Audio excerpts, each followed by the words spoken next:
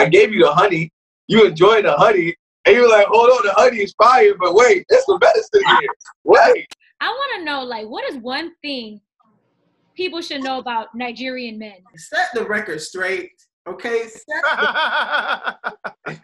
In fact, I'm glad you guys have asked, okay? I'm glad we're here. It's your girl, Nelly Evergreen. It's TGMT. And DBJ, and you're now rocking with the Eargasm Blog. It's JerzeySon. She wanna move for the paper. She wanna move for the money. Blowing my phone, call me honey. Daddy say no, no. I think what's super dope is just the fact that, you know, everyone on the call, all four of us are all artists, but we understand the intentionality when it comes to creating music. And when it comes to, you know, when you hear the strings, when you hear the chords, when you hear the song arrangement, and more so, how do you make people feel, right? And so that's who I am. I am so passionate about music, but not only about how it makes you feel, but how we connect with it. So I'm the founder of the creative startup called Groove Drive. We create digital content. So whether it's through storytelling, whether it's through conversation pieces, playlists and whatnot, you know, we try to have the community aspect of just give you the content that you need, but also intellectually stimulating your mind when it comes to the culture. But we listened to your single, No Go, and we listened to your other track that you sent us as well. And I've had a sneak peek before because me and Jerz are friends, but I sent it over to TGMT and DBJ. And what's up? What did you all think? Like, what do you want to know? Man, let me tell you, I listened to No Go today, and I was pleasantly surprised by the music because it had a lot of context to me. Alongside it being like, you could dance to it. I'm a dancer, so I'm like, I could dance to this, but I'm also well understanding that this is really substantial. And I had some like questions about the lyricism because it was really playful. I'm like, I think I might be missing very important parts. Let's go with this chorus. And I was like really intrigued by that because of course that's something that we probably would anticipate in a chorus. Like it's like, hey, hey, hey. But then when I heard the verses, I started to think like it bounced off of each other, almost like polar opposites. So I would like for you to explain that a little bit. So I spent a lot of my developmental years in Nigeria. So between the ages of, let's say 10 to 14, I lived in Nigeria, but I doubled back between Nigeria and the UK. And so I was able to see that polar opposite of how people were living back and forth. But when I was in Nigeria, I realized that, we all look alike, right? Same skin, same ideals, but also the aspiration of jumping from class to class.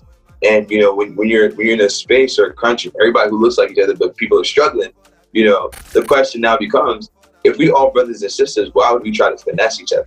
So No-Go sparks that social commentary of, dang, like, we really trying to finesse each other if we brothers and sisters, why are we trying to do that? But, when it comes to music, especially a lot of people, and I love what you said, right? I gave you the honey, you enjoyed the honey, and you were like, hold on, the honey is fire, but wait, there's some medicine here. Wait, so, with the average consumer, right? We're all musicians. We know that the average consumer, sometimes we want to give them free game, it might not connect.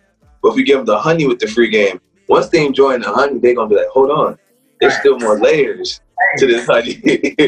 Hold on, we still getting vitamins. Hold on, we still, this can go in my sandwich. Hold on, this can go in my cereal. So now you find so many different uses for the honey that truly gives you a medicine. So that's kind of what the goal behind No-Go was, to really spark that question. I just like the fact that your art is reflecting the times. I like the fact that it is social commentary, which people don't do as much of these days. And I feel like if we want to really hit the people, we got to make it, like you said, sweet at the same time. So I definitely appreciate that, man.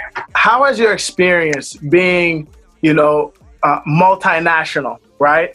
Being in Nigeria, being in the UK, and being in the United States influence your music, and specifically No-Go? I would say it influences a couple elements, right? So the ad-libs in No-Go were in Igbo, which is my traditional language. So, when you hear those undertones, so like, she wanna move for that babe out, Oyori means thief. So even in the hook, I'm calling it, even the hook, if you're from my tribe, you're like, oh wait, oh snap, I caught that. And even on the breakdown, we're like, oh yeah, just move your legs. You know, that's we're pretty much saying like, that's my part.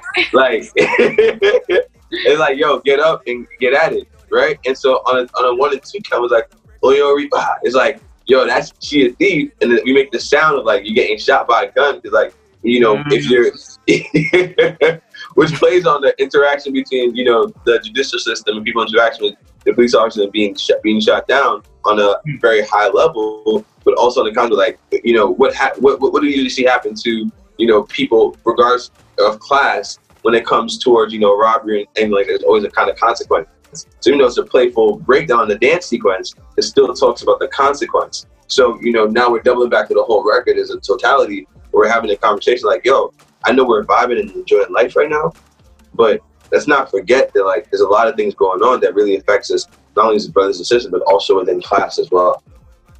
Yeah, it's powerful. I think that it's very rare nowadays to find people being unique and using their specific experiences within the music. So I thought that it was really, really cool that you're able to incorporate that.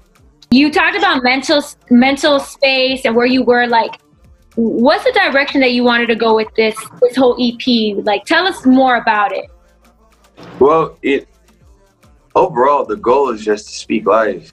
You know, when you look at Native Son for the progression, you look at Lights in Paris, and the first line was moonwalked over depression, I can see the finish line. You know, that just lets you know that like we've all been battling things, right? And so, I'm saying, I'm letting you know that the temperament of the project, like, look, I battled my demons and I can see the finish line. So I'm gonna press forward, but now I'm gonna give you retroactive storytelling of, you know, how I felt through some of these emotions to get to where I'm at, having this mental space. So we're constantly growing as artists, we're constantly growing as humans. And so, you know, when I make my art, you know, sometimes it's going to be exactly in that moment. Sometimes it's retroactive storytelling, but now I'm living through those moments to have you feel those emotions I was feeling when I was when I was experiencing those experiences. How involved are you in your artistic projects? How long does that usually take? What is usually your method? Do you have like a method?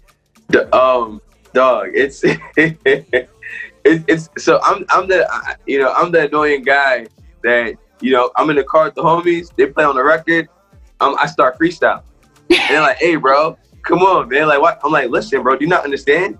Or like, if we're having a conversation in real time, I jump on a conversation and then I take that one word and I make a whole song from that one word. So, you know, like, because I'm like a musical library. So like, because of that, you know, when it comes to music making, I have to fall in love with the beat first. So if I'm not hands-on with the production with the beat, you know, with the producer the beat from scratch, then I get very involved in hearing the original production. So every record on the EP, I got directly involved with the production on it, whether it's song arrangement or pulling out some chords to make sure you feel something when the beat drops, because I want people to feel what I feel when I hear it. I'm ready. I love that.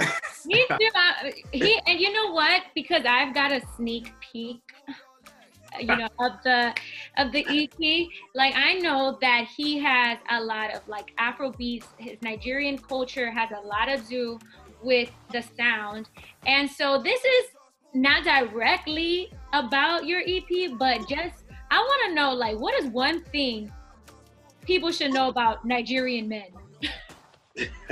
Set the record straight, okay? In fact, I'm glad you guys have asked. Okay, I'm glad we're here. Nigerian Men, we are, and listen, I want you to understand. You get. You know, we are loyal. We are understanding. We are, you know, we like to learn. You know, if I'm learning, you're learning. Everybody's learning. You know, we are ambitious. And some of us are demons and angels, but we're all the same. You know, we're still good people. And you know, I think that's it. Every other thing that you're hearing is just it's noise. If it ain't what I say, it's the noise. You get? I'm talking about Nigerian men. They're loyal, okay?